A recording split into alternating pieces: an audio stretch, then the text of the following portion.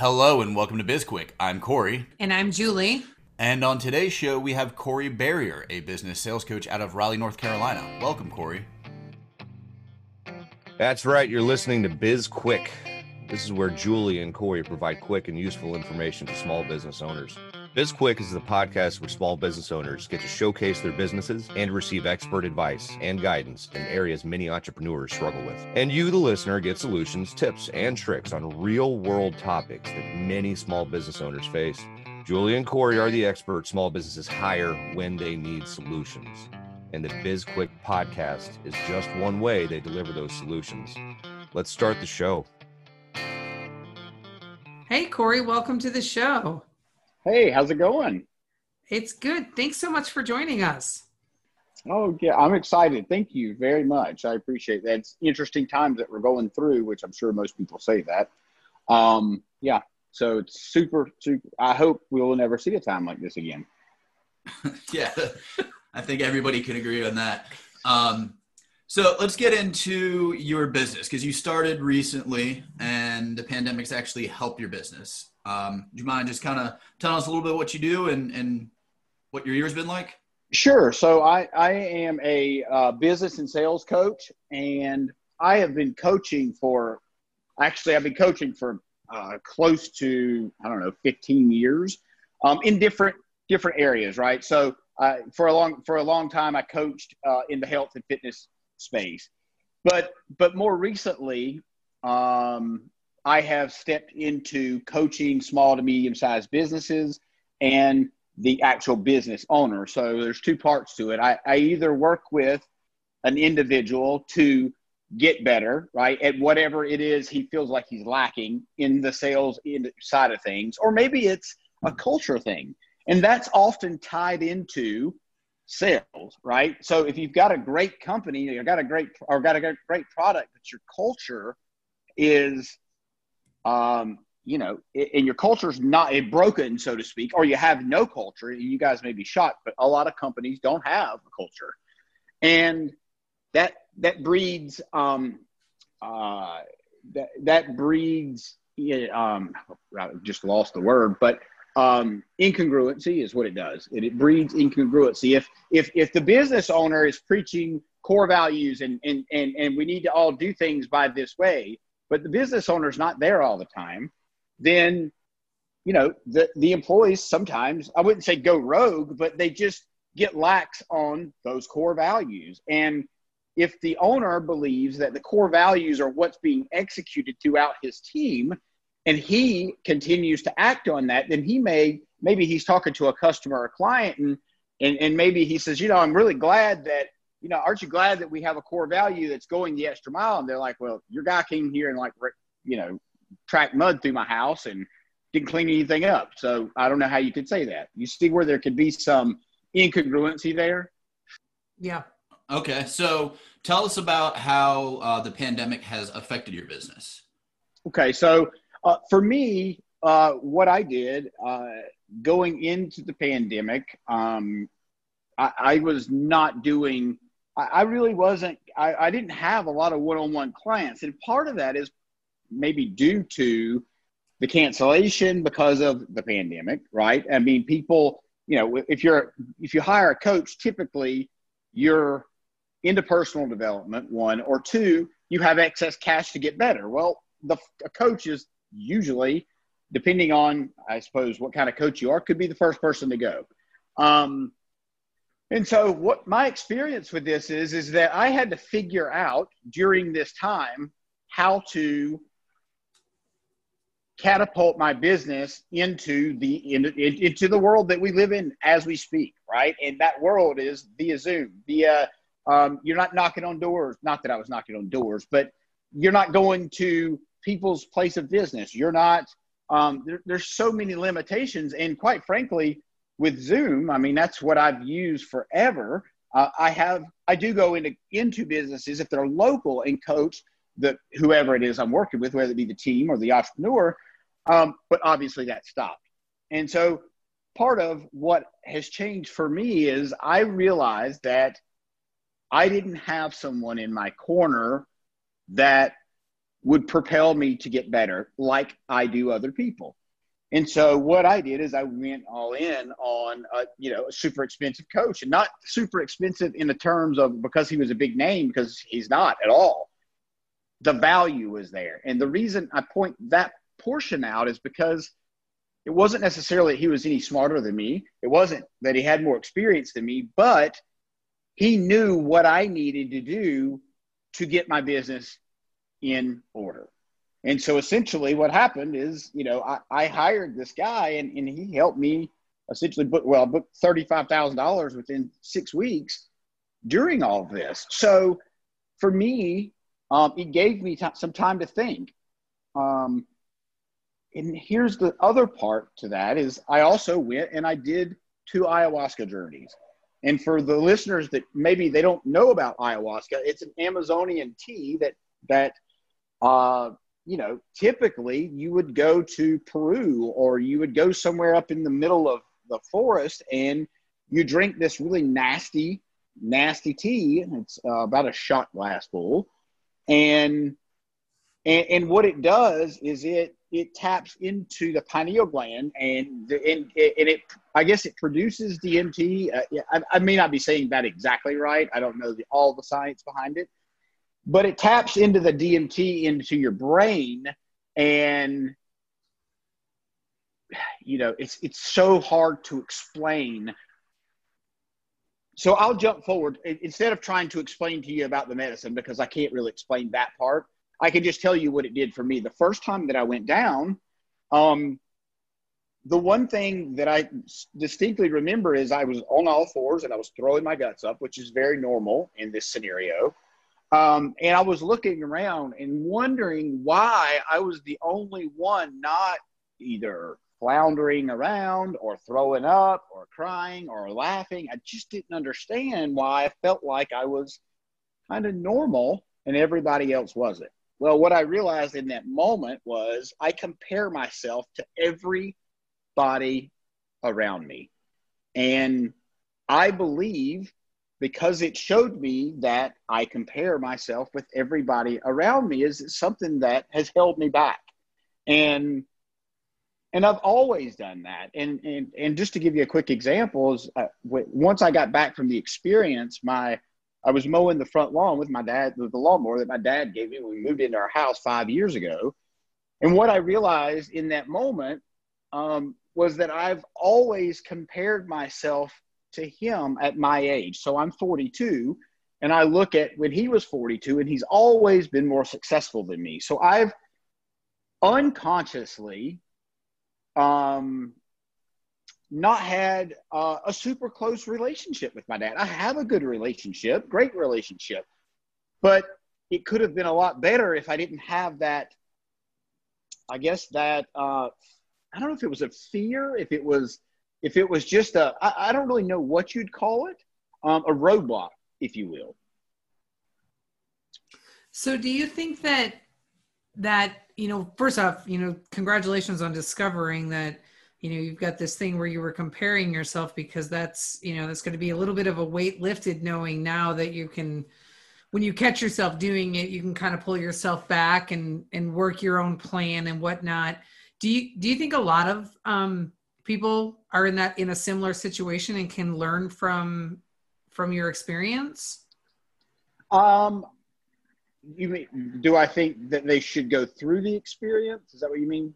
Well, no, I think you're more like in terms of like just reflecting and like, figuring yourself out. Obviously, ayahuasca helps, but right. Yes. The ayahuasca helps. No, I agree with you wholeheartedly. Yes, I do believe that. If you look around now and you see, and I don't know where you all fall with the mask, but maybe it's you walk into a store and maybe you see me who I don't have a mask on, and maybe you judge or you think, well, why doesn't he have a mask, or whatever the case may be, right? And so here's the other part to the second journey of ayahuasca that I think is very, very, very important to this conversation, is that the second time around, I realized that the first time around, I tried to control the medicine. I wanted it to do what I wanted it to do. and not what and the medicine will potentially give you what you can go for a reason, right? X, Y, or Z to find myself, to read whatever. But the medicine doesn't necessarily give you what you want, but it gives you what you need. And lots of times, at least my experience has shown that it's not always super, super clear. But here was the second defining moment for me, is that it said, I realized that I didn't value myself enough to ask for a higher price, right? I didn't value myself to charge people what I'm worth. And that may sound egotistical, but this is coming from a place that I assumed everybody knows what I do about sales. And the fact is that they don't. And when I realized the value portion here, when I was during this experience, I didn't really realize exactly what it was trying to tell me. But because of the success that I've had since then, I absolutely understand what it was trying to show. Hey everyone, we wanted to tell you about our latest course, Foundation 52, that will be available on February 15th. This course is built to provide tools and techniques every week of the year and is designed to improve your small business. If you're thinking about starting a business, this is a great resource for you as well. We walk you through sales, customer service, disaster planning, growth strategies, and so much more. Head on over to SB Pace to sign up today. So Corey, is there anything that you have learned from this particular experience that has given you insight into your previous business? So you had mentioned before we started recording that you had a business several years back that had failed. If you knew then what you know now because of this experience, would it have helped keep that business going? Dude, that's such a great answer, first and foremost. Yes, it would have. And let me explain a little bit about what happened in my previous business. I went into business with a guy that didn't know anything about the business we were going into. And he had the money, or he had most of the money, and I had the knowledge, or at least that's what I thought. I thought I knew more than I did. And I I opened a testosterone replacement center. Right, we worked basically a med spa. We had laser hair removal and Botox and testosterone, blah blah blah blah blah blah. I thought this was the end all be all. Like, I loved what I was doing. Here's where I failed as the business owner: is I let him handle the finances. And so what happened was, after our first year in business, he came to me almost to the day, and he said, "I'm not paying you anymore." And I couldn't even comprehend what he was saying, because how could he not pay me anymore? I'm the only person that ran the business. He didn't do anything in the business at all. He was a construction guy. Like, he certainly didn't know how to run a med spa. And so what happened was I didn't realize, but we were $350,000 in debt. And you probably ask, well, how the hell do you not realize that, Corey? Well, because I let him handle all the books. Our bookkeeper, right, that did the books for his construction company. Well, it's two different animals. So one thing that I learned is, don't go into business with somebody if you don't really know everything, one. And two, dude, you've got to be aware of everything that's going on in the business. And I'm not saying you got to wear every single hat in the business, but you need to at least know what your P&L is every month, right? You need to be able to look at that. And I would ask for those things and get them every now and then. And from what I could tell, being inexperienced at looking at P&Ls at the time, I didn't really know. From what I could see, it was just on a month-to-month basis. I didn't have an accruing 6 month, 8 month, 9. I didn't have that. I just had, on the month of May, we did this or we did that, right? We either lost money or we didn't lose money. And all intents and purposes, I didn't think we were losing that much money. Yeah, and that's, such an important lesson just in general with a lot of business owners, especially when it comes to finances. People, they don't really grasp what's going on in their business, and they throw their head in their sand type thing. Just hope that it's going to go away. So after you found out that you weren't going to get paid anymore, I'm assuming the store probably closed not too long after. Well, this is where the story really gets interesting. So To answer your question, no, it did not close. I stayed around until the 15th of October thinking maybe he was having a bad day. I'm not really sure what happened. And I was thinking he was going to pull his head out of the sand, so to speak. And he didn't. So on the night of the 15th, then I took 49% of what was mine. And of course, I consulted an attorney and all that stuff before I did any of this. And so they walked in to a rude awakening, needless to say, because, well, they didn't know what happened. They certainly didn't think I was going to do that. And so you can only imagine the call I got after that and the various calls and then attorneys. And so we had to go through a lawsuit, and he sued me and all these things. And at the end of the day, I wasn't in the wrong. I owned half the company, period. And my attorney drew up the documents for our partnership. So I knew I was okay. And so we went through, the courts and returning the stuff and all the things that you could imagine would go along with that, the stress. And here's, I think, where I realized my part in this whole thing. And it really wasn't about the finances, right? I mean, it was and it wasn't. Were we in debt? Yes. But really what had happened is I was so egotistical and so I'm the boss that I wasn't a good leader. I was a boss. I was not the guy you want to work. I wasn't a tyrant, but at the end of the day, I just wanted what I wanted, and that was it. And so, on October 1st, when I found this out initially, I was supposed to buy my ticket to go see Tony Robbins, and I had visualized about it. I journaled about it. I knew I was going. And what broke my heart about him not paying me that day is I couldn't buy the ticket. And I mean, I was crushed. I'm not going to lie to you. And my wife made a deal, or called into Robbins Research Institute, I think is what he calls it, and told him the story about what happened. And they gave her a pretty significant discount on a ticket. And she called me at work, and I think it was probably October 3rd, 4th, 5th, somewhere in that vicinity. And she said, I need you to go to your computer and sit down. And I was agitated. You can only imagine. And because I didn't know what she wanted, and I was in the middle of something.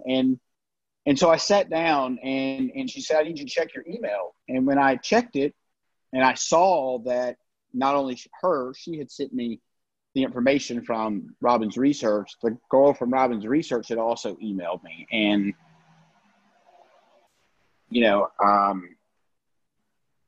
this is the part of the story that breaks me up, because nobody's ever, I don't think I've ever had anybody do anything like that for me before in my life. And I've gotten pretty good about telling the story without shedding a tear, but I got to tell you, it was just an important day. And it was such a nice thing for her to do, knowing that I didn't have an income coming in. And she just knew that I needed that. And it was there that I realized that I was the chokehold on the business, that I was the reason that it didn't go well. It didn't really have to do with the finances. It had to do with how I ran the business and the way that I handled my employees, and not that I was a bad person. I just tried to control everything. And back to the kind of the first of, we were talking about the ayahuasca thing, I didn't have enough insight to realize that until I went to that event and he said something, and it just hit home. And I'm like, God knows, that's me. That was me. Wow. And yeah. Well, thank you for sharing that story. And, it's nice to hear stories that are so meaningful to, guests that they still have a hard time telling them. Everybody has a story like that. So thank you for opening up about that. And I want to tie it a little bit to, that importance of, so, you had this business and you didn't recognize that you were the roadblock, you were the problem with the business, and it took you a significant event for that to happen. And I think there's probably a lot of people right now in a position where they don't realize that they are their own roadblocks, that it's easy to blame someone else. And we live in a society that really, right now, you are rewarded for being the victim. Andy Frisella talks about it all the time, right? Victims get rewarded right now. So how has removing or identifying that you were the roadblock for your business, how has that changed your life? Because I own my own shit now. I own when I make a mistake. I think sometimes I own it when I don't make the mistake. Just because I've got that, maybe it's, the habit that I've created for years. But you're right. Listen, right now, especially if you think about the business owners and what they're going through and how their businesses are being crushed by what some people think is a pandemic, what some people think is not, it doesn't really matter what you think. At the end of the day, businesses are still being crushed because of it. And, if you put yourself in the guy's shoes that maybe didn't have that much reserves, and then he got the PPP loan and it floated him until now, right? Mm-hmm. But things haven't gotten a ton better since the PPP loans came through, and maybe now he's drying up, and the stress alone from that the stress of losing your business, your family, your house, maybe you've got kids, that can take a toll on a business owner. And lots of times I think, or maybe not lots, but I know there are people that take that out on, like you said, kind of like the victim mentality. Why me? They take that out on everybody around them. And I got to tell you, you know what? I've been down that path, and it doesn't end well. And if you're struggling in business right now and it doesn't look like you're going to survive this, the last thing you need to do is create enemies inside your own company. And if anything, and I can say this because I'm not the one getting crushed, right? And so, but you got to think about that, because your employees, if you have employees, they're getting crushed too, right along with you. And they're suffering just like you are, because guess what? Their reality looks a lot like your reality. It may not have the zeros behind it, but at the end of the day, they still don't have maybe a job that they don't know if the company's going down. And if you're acting like, a crazy person, that may be a direct indication that something's going south in the business. And you got to think about that, because your actions, the way you speak, and the way you talk to people can make a massive difference, good or bad. It really does. I mean, that's great advice there. And since you've gone, you've had some hardships, and a lot of people are probably experiencing, some of the problems that you went through a couple of years ago. Do you have any advice, like anything that people should kind of, focus on or work on to, get through the tough times?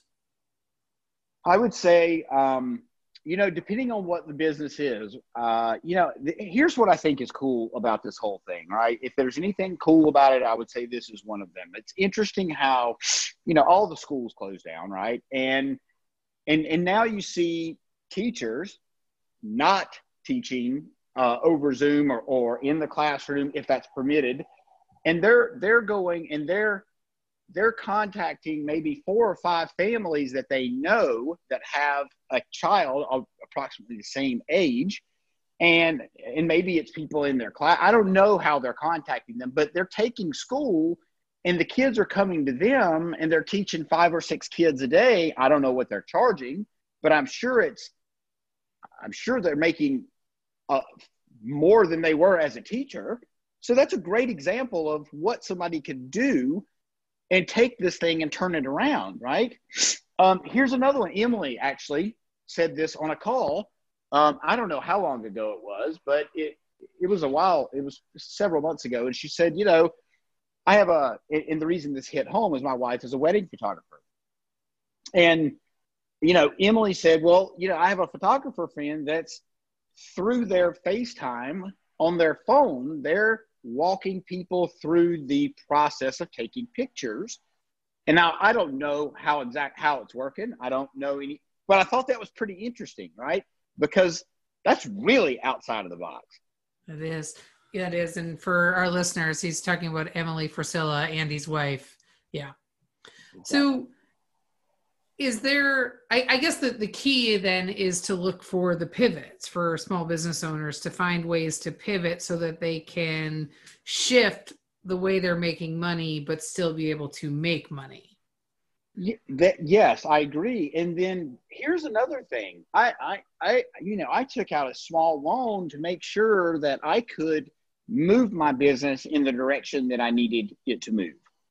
And I've got to be honest, it was really one of the smartest things that I did, because it gave me funds it gave me enough funds to do things that I wouldn't have been able to do if I had not taken that step, right? And so if you're thinking about trying to save your business, or you're thinking about how to pivot, maybe an opportunity to do that is to hire somebody. I'm not saying hire me, hire somebody that can maybe assess what's going on in your business and give you some ideas of things that you could do differently. Because, you know, business owners are usually the smartest guys in the room, right? Some business owners, but not all. And so if you think you're the smartest guy in the room, well, then you're probably not going to look for help. And if you don't look for help, guess what? You're going to be the smartest guy in the room without a business. So I would say don't be so smart not to ask for help, because even if you don't know anything about my business, you could see how I carry on a call. And I'm sure either one of you could say, hey, you could have done this a little bit differently and it probably been better, right? And that's just an outside perspective. Sometimes we need that. Yeah, that's really true. And speaking of asking for help, we got to start wrapping up right now. But if somebody wanted to reach out to you, can you tell us how they would contact you? Yes, just at Corey Berrier, and that's spelled with an E. So it's COREYBERRIER. And then at salesceo.co is the website that I'm having built. There is a landing page there now. But the first one's all social channels, and the other one's the website. Great. Perfect. And we'll put all that in the show notes for the listeners. Fantastic. Great. Thank you so much for joining us. Yeah, you're welcome. Absolutely. My pleasure. I hope this was good. Well, if you want to connect with us, you can reach us on LinkedIn, Twitter, Instagram, and Facebook. And you can reach us on our websites, sbpace.com and bizquickpodcast.com. Yeah, and absolutely subscribe to our podcast while you're out there. Like us and give us a review. And if you want to learn about anything in particular, you can reach out about topics you want to cover that we could cover for you. Or if you want to be a guest, let us know. And we also have a #1 bestseller book out there on Amazon, Seriously Now What? A Small Business Guide to Disaster Preparedness. And there is a companion digital workbook available as well. Yeah. I'm Julie. And I'm Corey. And this was BizQuick, helping small businesses across America.